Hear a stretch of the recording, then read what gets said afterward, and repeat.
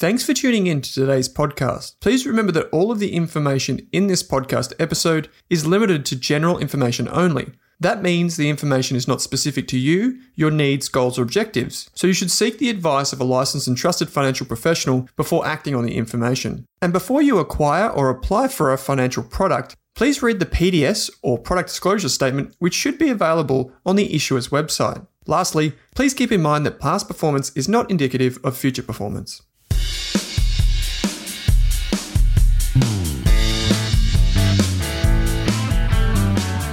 Delian, thanks for taking some time to join me on the podcast, mate.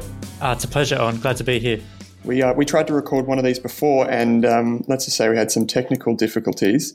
So I'm super excited to have you on the show, not only to introduce yourself, but also to talk about a company that is really interesting because a lot of people probably think, this sounds like a pretty boring old company, but it really isn't. So I'm excited to get stuck into that. But why don't we start with, given that you're new to the podcast, start with what you do day to day, in particular, what you do at Aoris. Thanks, Owen. And I'm stoked to be here. At Aoris, I actually just passed my 1-year anniversary, and I'm a senior analyst on the investment team, scouring the world for high-quality businesses. Yeah, wonderful. So I think there's a bit of a backstory here because I know you have a technical background in like programming and software. How did you come to be an investor? And do you think that technology background helps you? Yeah, so my father's a software engineer, and it's something that I was very interested in school. But how did I come to be here? Look, I was quite privileged to start my financial career straight out of high school.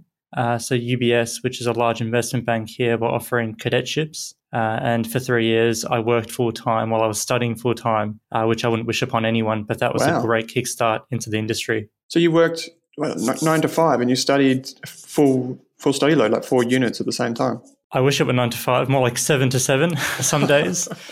And then, you do tutorials and after work and then watch your lectures on the weekends. Wow. And I thought I had it bad. That's a fair workload, mate. So now you say you're a senior analyst, you've just clocked your 1-year anniversary at Aoris. What are you doing specifically each day? Like I talked to a lot of portfolio managers. We've spoken to Stephen before. What do you actually do as a senior analyst at Aoris? Yeah, it's a great question. I mean, one thing I love about this job is that every day is different. So at Aoris, we only invest in international businesses, most of which report their financial results every quarter. So 4 months of the year are spent, reading through result materials released by companies. And otherwise, at any given moment, I could be, reading, writing research, just thinking, speaking with companies or chatting with the rest of the team. Yeah, right. So at Aoris, do you take your notes, like if you're doing all this reading, do you take your notes and put it in a spreadsheet, or do you store it and then do you present it to Stephen and the team? Is that how it works? We do write a lot of research internally. We find a lot of value in penning your thoughts on paper, and it's a record trail that you can hold yourself accountable to if anything were to change in your investment thesis. But, equally, a lot of it's intangible IP, and it's hard to put a value on the discussions we have in the office. But obviously, it's all conducive to making the right investment decisions. Yeah, for sure. And that's ultimately what everyone wants. It's what your clients want. It's what Absolutely. You want. Do you guys debate positions, or is it a very friendly atmosphere when you're chatting about companies? I'd say we're very collegial and respectful. So unlike many fund managers, the analysts don't pitch stocks to come through into the fund. Oh, right. Instead, we're all along for the journey together, as stock makes its way through the research process, and there are many discussion points along the way. Yeah, right. Okay. So I know with, your background with technology and programming, that you have kind of that mind that kind of thinks logically, and then that sounds kind of simplistic, but just in terms of, I would say that I'm more of a packet monkey in terms of I just get the code out of the packet and I just see if it works. Whereas I think you're a bit more advanced than I am, Delian. How do you think that kind of mindset and that skill set changes the way you think about investing and about companies? Don't sell yourself short, Owen. I'd say even though they're very different disciplines, there's absolutely some parallels between programming and investing. So as you said, firstly, programming involves extensive research. In many cases, I spend more time Googling for answers or reading documentation than actually writing code and working out the best way to do things. And then secondly, if you develop experience in programming, over time, you start developing kind of like this mental library of little bits of code that you can then reuse in future projects. And it's much the same in investing. When you look at a range of different businesses, over time, you develop different mental models of what works and what doesn't work in business and sort of the different paths to success. And you can apply that to, future decisions. I think that's such an interesting way to think about it. I've never actually thought about it in terms of that scalability. And you use the word library, which is obviously a programming term. But I never thought about it like that. How about just in terms of like looking at companies too? Do you think it gives you a better appreciation? I think we often find that companies employ a lot of buzzwords, machine learning, artificial intelligence, scale, all of these different things, just the kind of other investors, I guess, would probably miss because they don't have the finer technical knowledge. Do you think that's an advantage for you as well? Look, on the Aoris team, we're all what we call generalist analysts. So we don't specialize in a given sector, which is the structure at many other funds.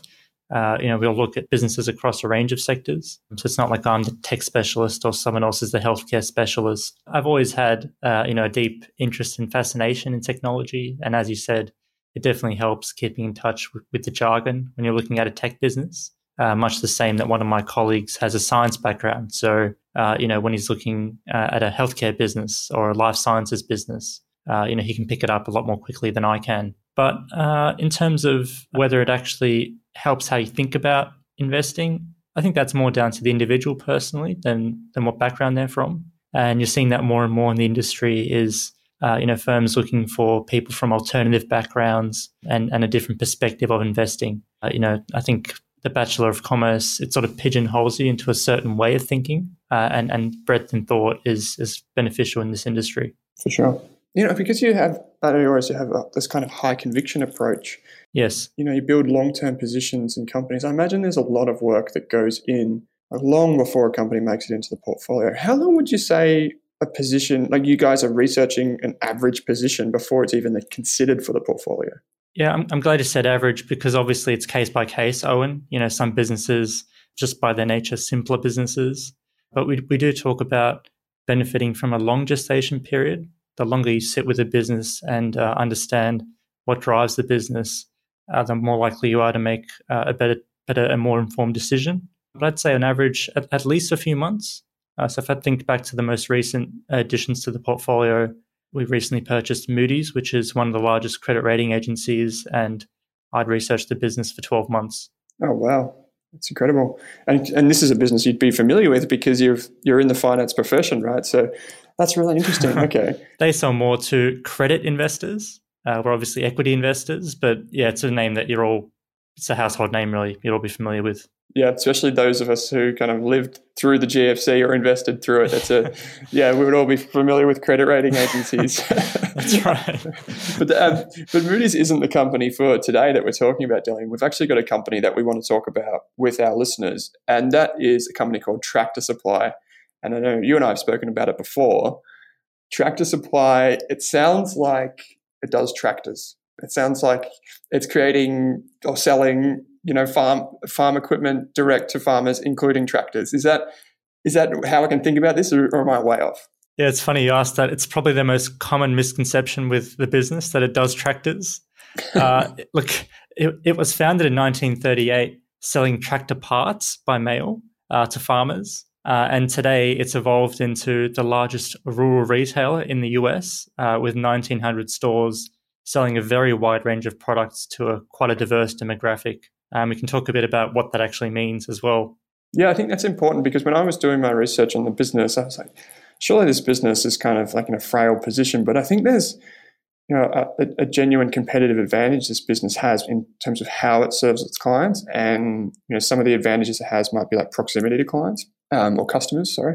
So can you explain, I guess, just the overarching business model and how it's different to other suppliers of these agricultural products and farming equipment?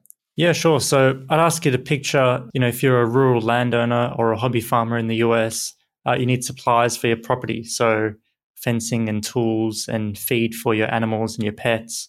So you can drive out to 6 or 7 different stores to get all these supplies, or you can find everything you need under one roof at Tractor Supply. It's quite an eclectic mix of merchandise, but it saves their customers a lot of money. And in terms of what the stores look like, I'd picture a bit of a mini Bunnings. So it's the same warehouse format, but you can walk in and find everything you need in a convenient store layout. And with personal customer service as well.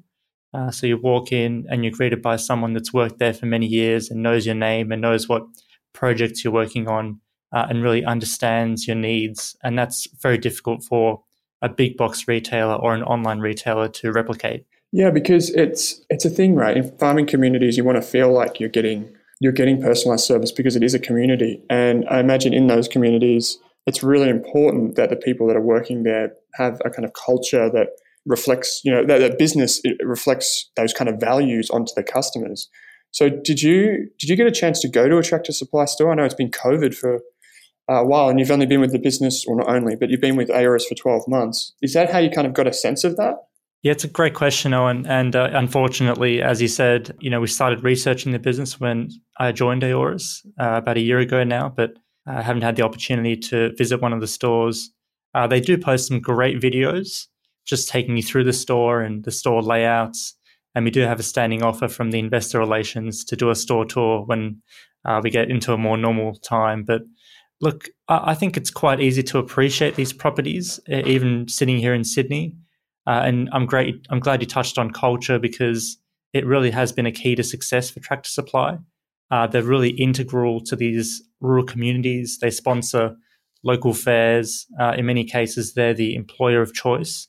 In fact, the company likes to say they love hiring their own customers. Someone that owns a ranch or has horses, there's no better person to serve customers with the same needs. For sure. And I think you get that at Bunnings here in Australia. If you think about Bunnings, I was in the paints section this week, Delian spending way too much money, and the woman behind the counter knew so much about paint, right? And she was saying that she used this particular paint on her house, and I think you immediately trust someone when they have that kind of shared experience. So that's really interesting with Tractor Supply. So who do they compete with? Who does Tractor Supply go against in terms of the share of mind and wallet? It's a really good question. So they're by far the market leader in this niche of rural stores. Their nearest competitor is 1/10 of the size, and they're actually in the process of acquiring them. It's this family-run chain of stores, and Tractor Supply is in the process of acquiring that business. And then beyond that, they really compete with small local mum-and-pop stores who lack the same sophistication. Yeah, right. And so I think I remember going on the website and there's like a big loyalty club as well, like effectively your way to follow Tractor Supply. I feel like at scale, that's a competitive advantage. Like I've got my Power Pass at Bunnings. This is what I keep bringing it back to. You can obviously see that shop at Bunnings a lot. It's a good parallel. Yeah, that's it. Yeah, it is. And I get 5% off when I shop at Bunnings. So why would I go anywhere else? I feel like that's kind of like a similar kind of, I guess, logic behind that loyalty program. Yeah, they call it the Neighbours Club, and even the name is quite telling of what sort of business they are and what they stand for. But they actually relaunched it quite recently. Before, it was just one club and everyone got the same benefits. But now they have different tiers based on spending, really encouraging those frequent visits and more customer loyalty. And you see that a lot, like with Costco in the US, even here in Australia, all around the world. Costco is a similar model, right? Like you pay for the right to shop. Absolutely. And once you have a membership or once you reach a higher tier of the Neighbours Club, then you're more incentivized to spend. Yeah. So here's a question for you then, probably a bit of a harder one, because a lot of our listeners would be familiar with retail companies that, operate in Australia that might have a really tough time, earning decent margins and I guess just fending off competition. So I guess there's two tough questions here on the competitor front is, what is it in essence that makes Tractor Supply stand out? Is it just the scale or is it the brand? How did you form your thesis effectively? That's a great question, Owen. As you say, retailing, it's a competitive and a tough industry. And Tractor Supply, they're very aware that most of what they sell customers can find elsewhere. So they can go and buy pet food from a pet store or fencing from Home Depot or workwear from Walmart. But they need to give customers a good choice, a good reason to shop there. So what are the ingredients for success? I'd say firstly, you're right that scale really matters. They have the scale and resources to invest in a better product assortment, in supply chain and e-commerce, especially relative to their small mum and pop competitors. A good example of that is they work with suppliers to create products based on customer feedback that are exclusive to Tractor Supply. And about a third of what they sell, you cannot find elsewhere, including on Amazon. I'd say secondly, it comes back to their culture, just this strong customer-centric culture. They're really renowned for exceptional customer service. It was a retail survey, I think, in 2019 that rated Tractor Supply as having the second highest customer satisfaction among all US retailers after only Costco. And that's also a portfolio holding for us, actually. This is a similar theme. That's right. And that really comes down to the staff and the culture. So staff, they're empowered to do whatever it takes to keep customers happy. They create these deep and enduring relationships with customers. And it's really difficult to replicate that as a bigger retailer. And I think a really good proof point of their success is that, Home Depot and Walmart, which are two massive and well-respected US retailers, they tried entering the rural store market over 30 years ago, but they withdrew in pretty short order. So it's a really good proof point for what a high-quality business they've built. How about then, so that's, I guess, the monsters that are like the physical monsters in terms of, Walmart's a behemoth in retailing, but how about like the digital monsters, the ones that kind of, are changing the rules for a lot of the way we purchase? So I'm talking about like the Amazons of the world, eBays, all of these, digital platforms where you can buy or sell. How are they impacting Tractor Supply?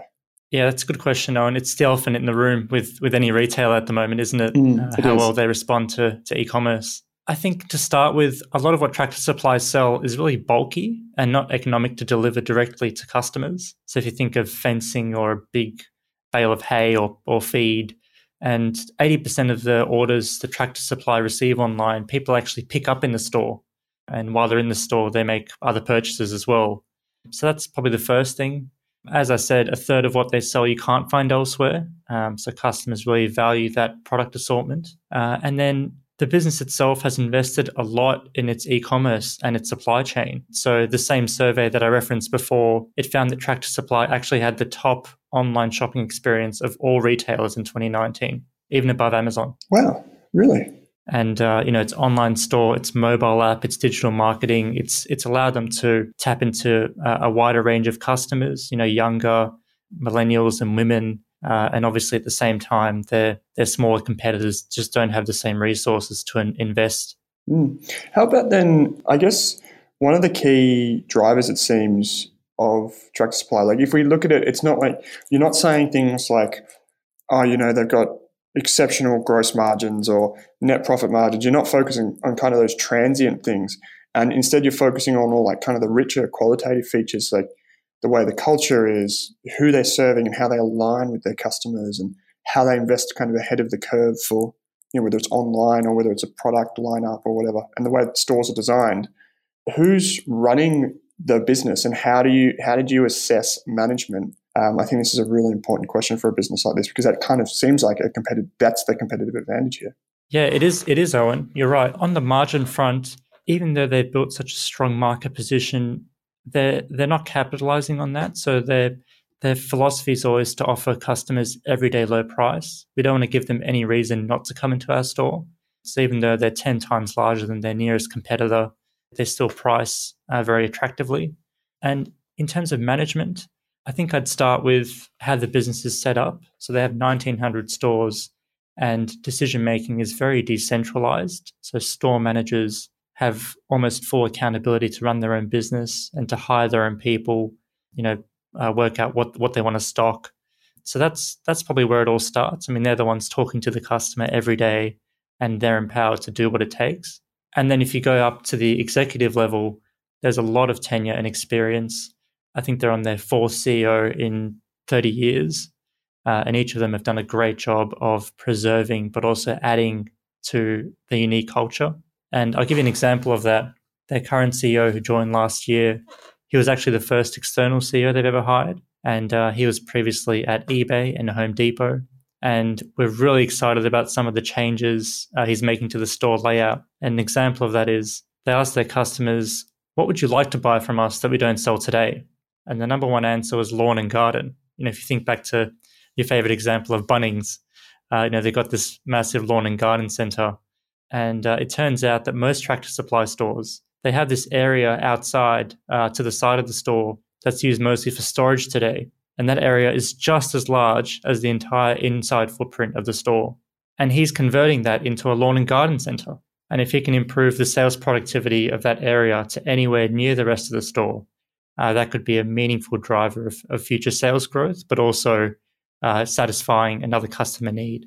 So it's a great example of just a long-term mindset and the customer centricity that they run the business with. It's such a simple way to expand the business beyond what it's already doing, right? It just makes so much sense. Yes. Yeah, I think you said that to me, something similar to me last time. They also have, those car parks that they have kind of space in the car parks. Like I just picture a Bunnings car park. It's very similar.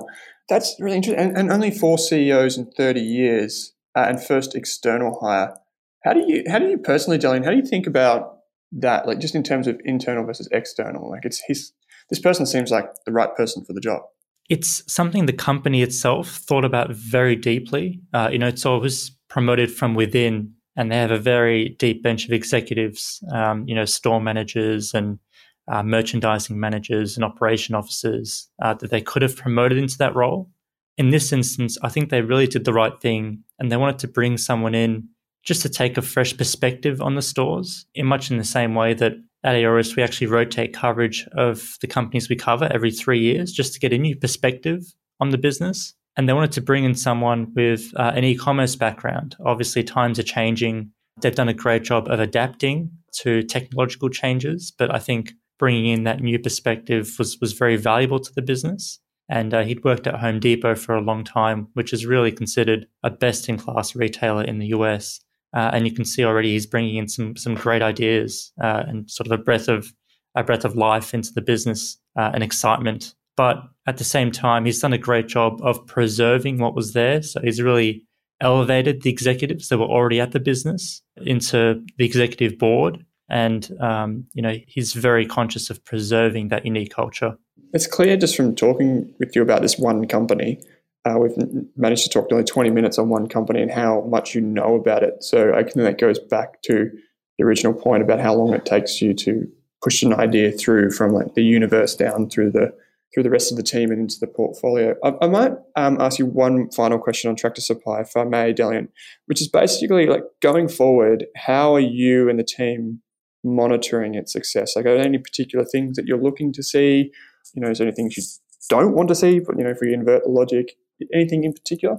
That's a really thought-provoking question. I think obviously with any business we look at, there's an ongoing level of research. So we'll keep up a dialogue with investor relations and follow all their results and their transcripts of conferences that they present at. And what are we looking for in doing that? We're always looking to test our thesis. So all the things I just mentioned to you about what makes Tractor Supply special, that scale matters in this industry, that they have a great e-commerce offering. We're always looking to test if that's the case. So any change from what we've already expected is something that would be a bit of a red light for us. And then, as I mentioned, for this business, culture is really important. So just making sure that the new CEO can, preserve that culture, take care of its staff, and then they'll do right by their customers. More specifically, in the next few years, we want to make sure that any changes they're making to the store layout is, tracking to plan and, obviously additive to the customer experience, not detractive. But everything we've seen so far, and it's been in the role now for 18 months, has been very promising. Fantastic. So this is, for anyone that wants to keep up with this company, it's called Tractor Supply. And I know that the Aoris team publish monthly reports. You can see all the portfolio holdings on the website, which I'll put links to in the show notes. Also, I know there's short write-ups on the companies as well. And if you want to learn more about Delian, you can find he's got a short video on the Aoris website which introduces you to himself. He's you can't see him right now, but he's smiling. I don't know if that's a cringe. Those are overdue or redo, Owen. But no, mate, I really appreciate your time coming on the show today, introducing yourself, and bring a really interesting idea to the table. I think, having chatted to Stephen over the years, I think it's always refreshing to talk to anyone from Aoris because it's just so, it's simple and elegant in its design and in terms of the way you guys invest. So I really appreciate your time on the show today, Delian. Thanks for joining me. I really enjoyed my time here. It's a pleasure, Owen.